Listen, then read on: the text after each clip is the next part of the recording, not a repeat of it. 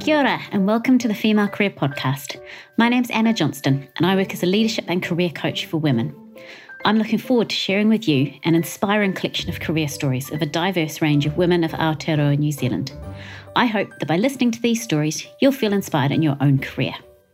If you do enjoy this story, please head along to our website, thefemalecareer.com, where we have lots more stories of wonderful Kiwi women and their careers. We'd also love you to subscribe to our podcast so that you have all the episodes at your fingertips, and please do tell your friends and family about it too. For now though, I hope you enjoy listening to this career story.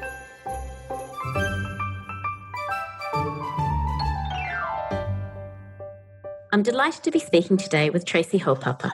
Traci is an award-winning company director and a recognised industry leader. She's a trusted advisor to Māori, government, public and private sector entities on strategic and economic development, and is known for her strong and inclusive leadership and her clear focus on building the wealth and prosperity of Aotearoa New Zealand.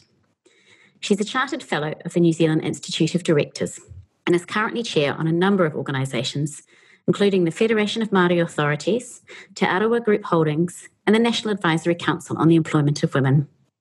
She's also a director on several boards, including New Zealand Trade and Enterprise, the Treasury, Predator Free 2050, and the Chiefs Rugby Club.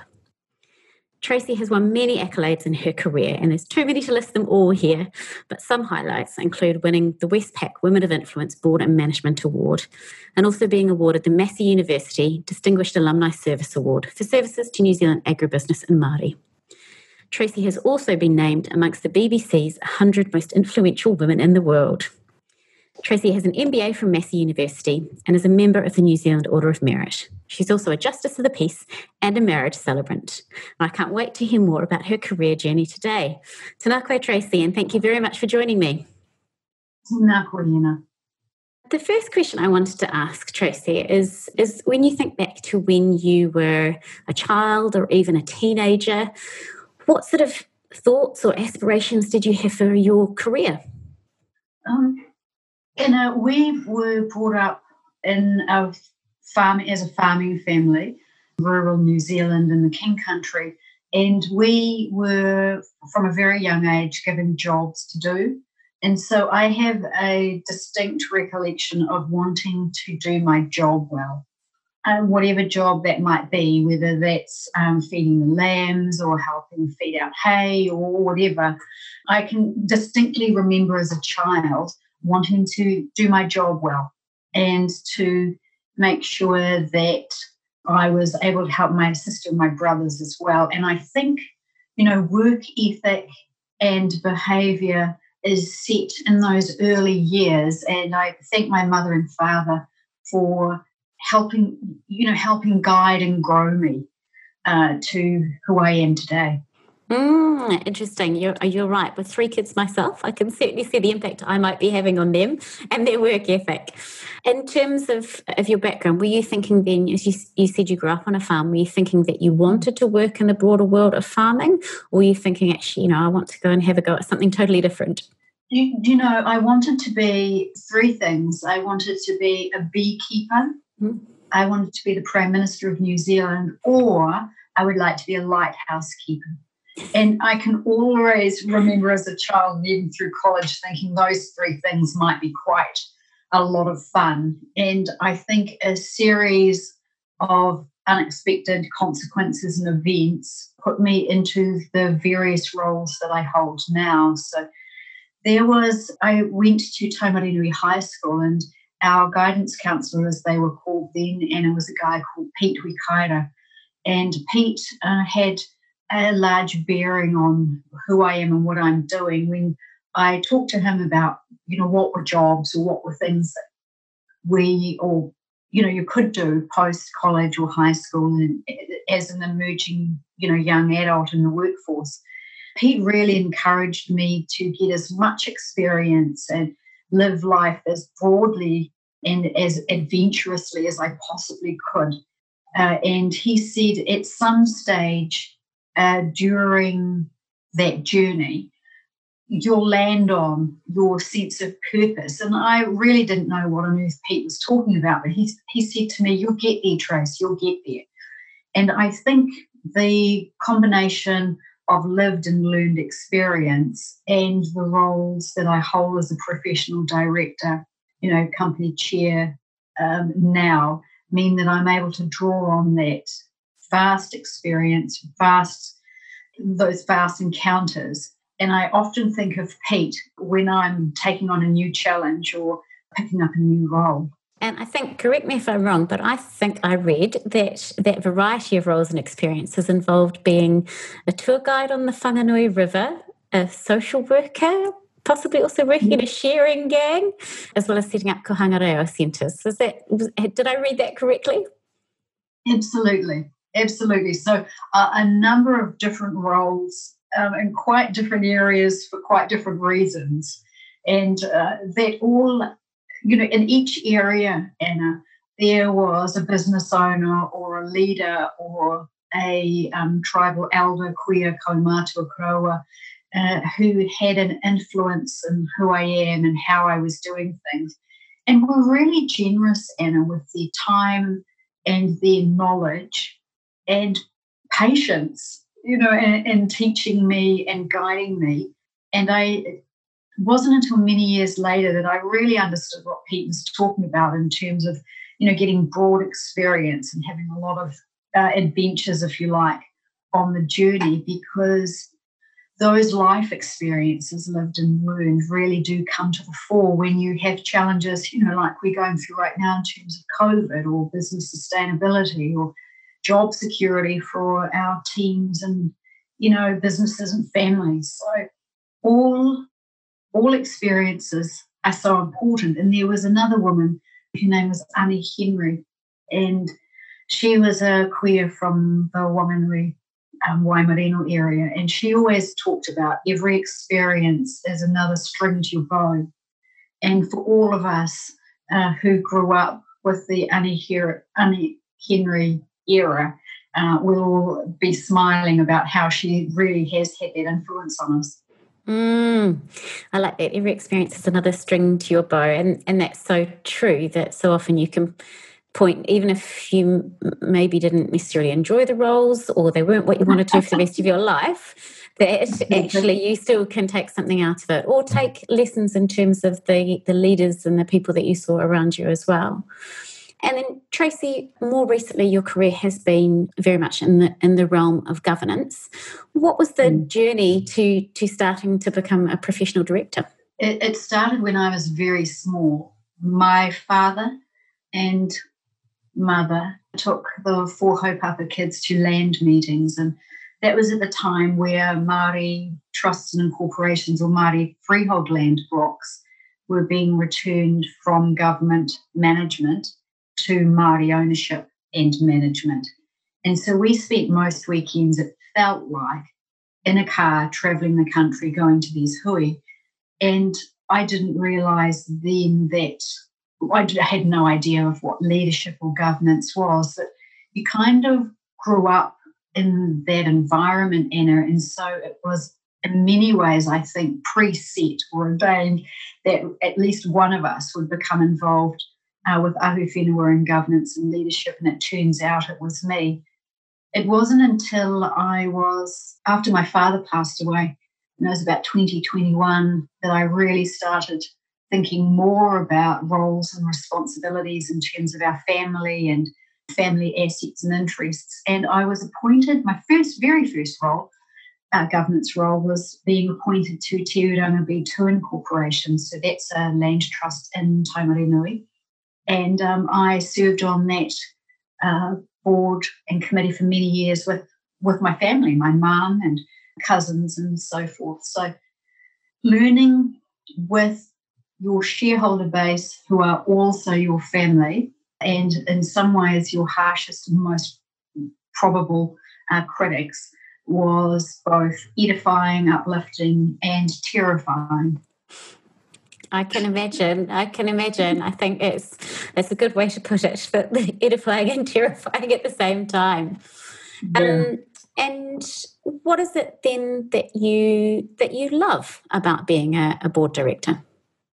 I like the challenge of working with others at a strategic level to gather the hopes, dreams and aspirations of a shareholder and convey that in the form of a plan or a work program, resources, budgets, bits and pieces, and see that plan and those aspirations be realised through an executive management and or a team. And more so in the area of Ahuwhenua and Māori land holdings and interests. But equally as so, increasingly, as the social licence to operate, circular economy and real people-centred economic focus is coming to the fore for New Zealand governing boards and companies and organisations. So I like seeing a concept come through that ecosystem to a real and tangible result point. And it strikes me that often enough a more Māori approach to governance, which takes a much longer term view, actually can be a really valuable voice at the table. Absolutely.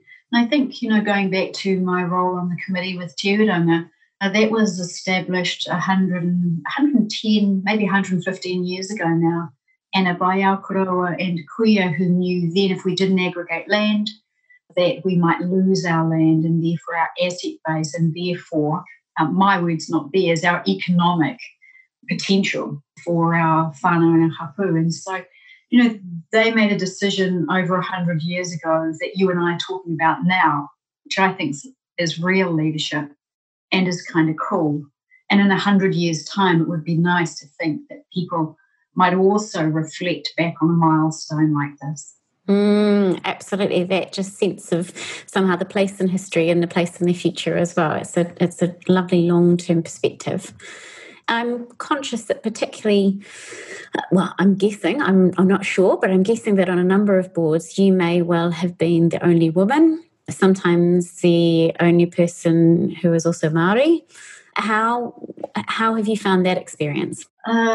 Oftentimes, especially in my early professional director career, that's exactly who and what I was. And I was mindful that others around the table may well have dismissed me as simply a convenient governance tick or reporting point.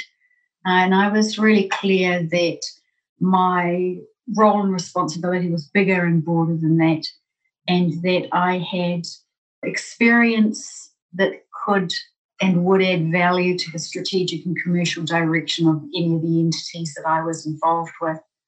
I was really clear too, Anna, that in order to perform, I needed to be well briefed and well engaged.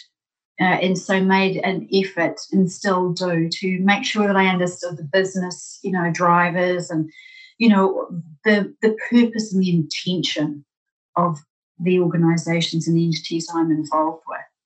I think now more than ever, the idea of diversity, whether that's gender, ethnicity, experience, age, fill in the gaps, is so important when there is a higher level of accountability and transparency expected quite rightly by shareholders, community and the public on how boards fulfill and dismiss their obligations as governors of considerable assets and interests. And that's a challenge, and it is a motivating factor, and you want to make sure that you deliver on that.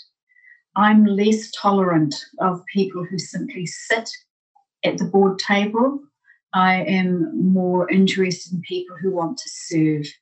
And I remember years and years ago, a chap called Jim Gray, who used to do governance and governance and trustee training and so forth, mainly in the Māori sector, but generally as well, always used to say that a good governor, a good director might treat his or her entity, the entity, as a person that required a high level of care and attention, and I'm always mindful of that. He personified the company so that we got our role and our responsibilities most clearly, which I thought was quite clever.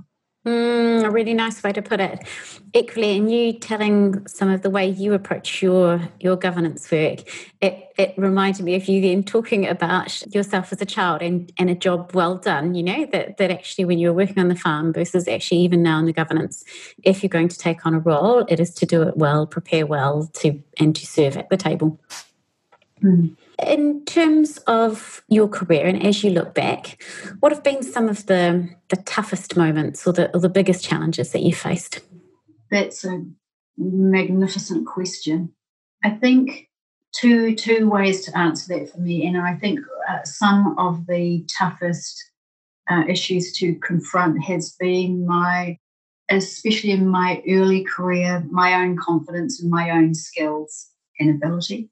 And to recognise that I have been or was appointed because someone somewhere saw value or that I might add value in being part of a board or a table or a leadership group. So there was that. And I think, especially for women, the sooner we get that monkey off our backs, the sooner we can soar and fly. And the people that I coach and mentor, whether they're men or women, I encourage them to have that conversation with themselves fairly early and in a fairly short order. I think the other thing that I continue to find challenging is the quiet undercurrent of chauvinism or racism or bigotry that can rear its head from time to time in any boardroom or any organisation or entity. And it's more to the fore now as we navigate our way through the difficult and necessary conversation that is being had around Black Lives Matter. And in the context of Aotearoa New Zealand, we've had over recent years with Taika Waititi and others saying racism is not okay, and how do we deal with that? And it feels to me that regardless of whether you're chairing a board or you're a director or whatever role you're playing, you sit or serve in, it's incumbent upon all of us to decide what good looks like and to decide what a good, how I'm going to be as a good citizen in New Zealand and Aotearoa, and how I might engage with my fellow brothers and sisters and citizens and be part of this great community that we're living in. And so that's a continual challenge that I'm up for and a conversation that I'm up for.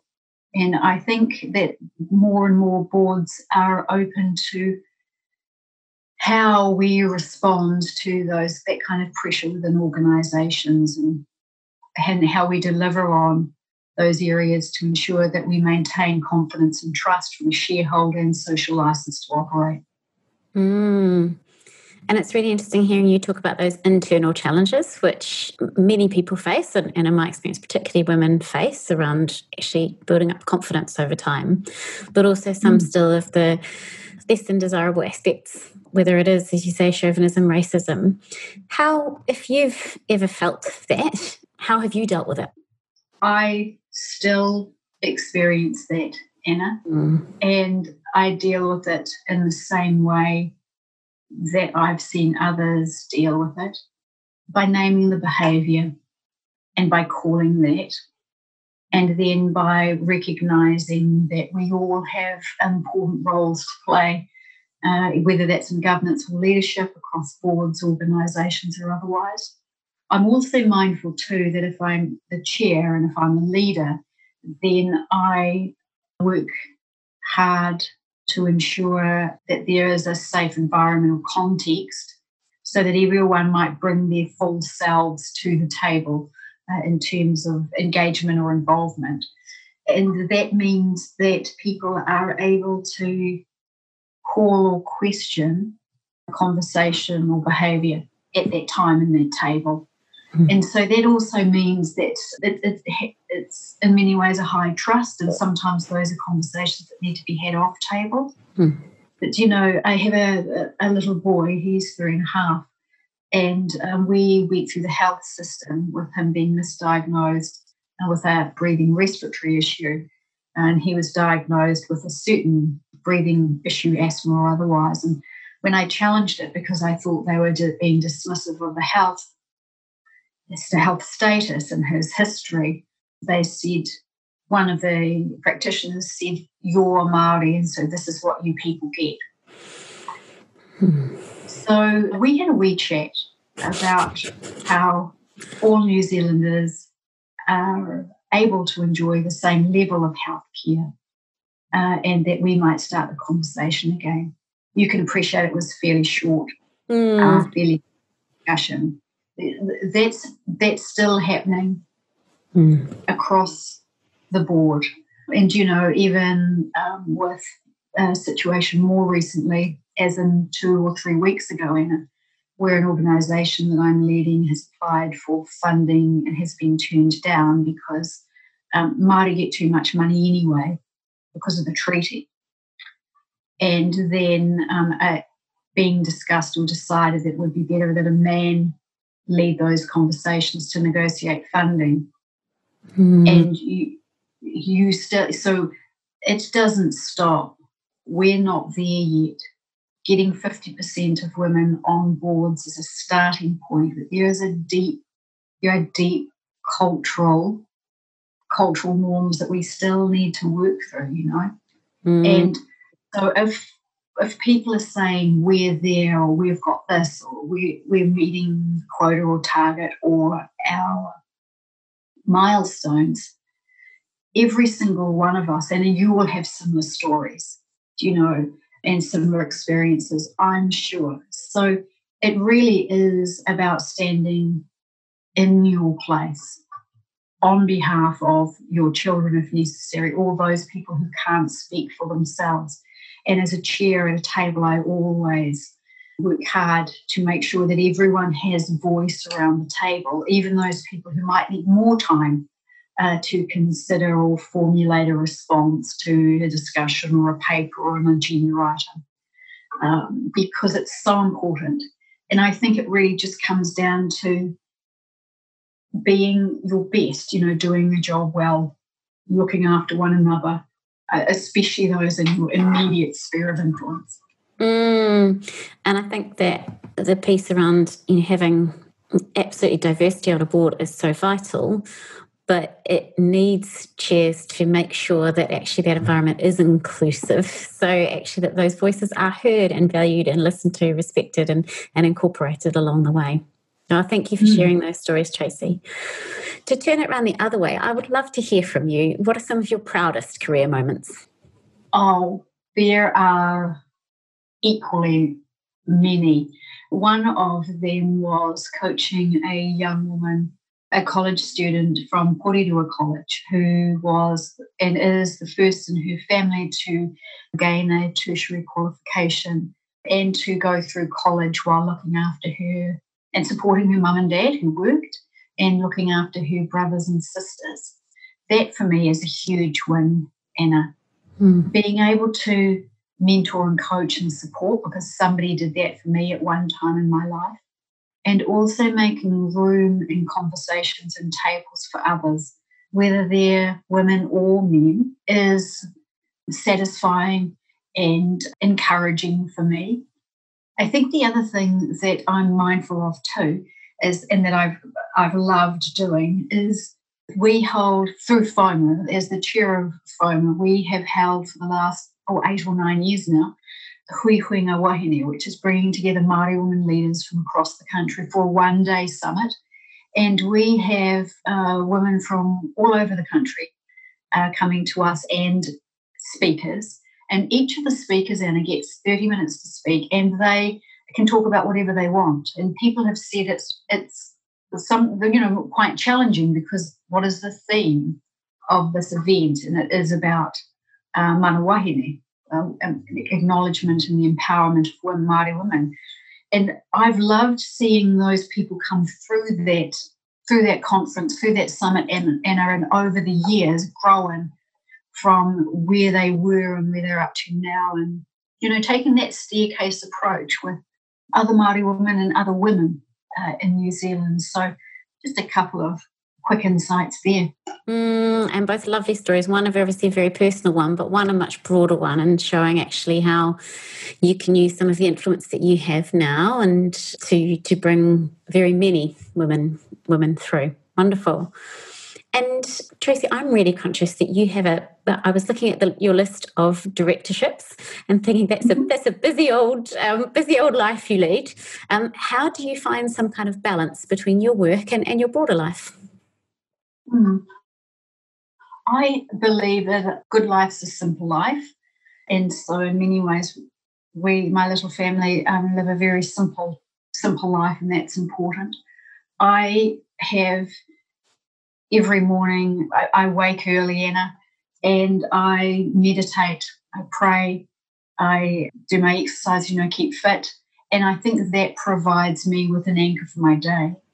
And I think one of the gifts of COVID is that people realize now that you can still operate, that hybrid of online and face-to-face meetings. So there's that.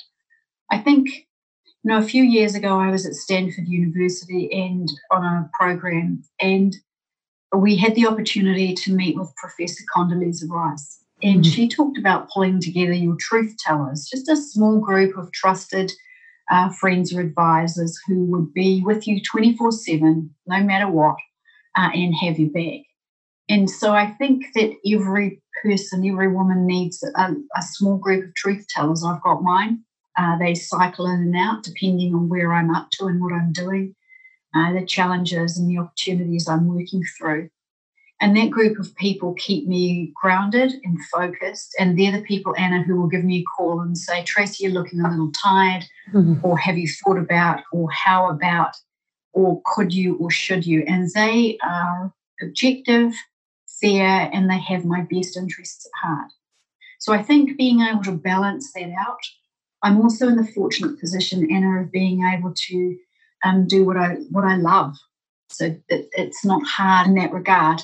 I think the other thing that more women are starting to realise that, especially for those of us who are decidedly single, that we do need support. For me, who have a nanny and a property person and other people who help me so that I can do what I do best, which is being a director and chairing stuff.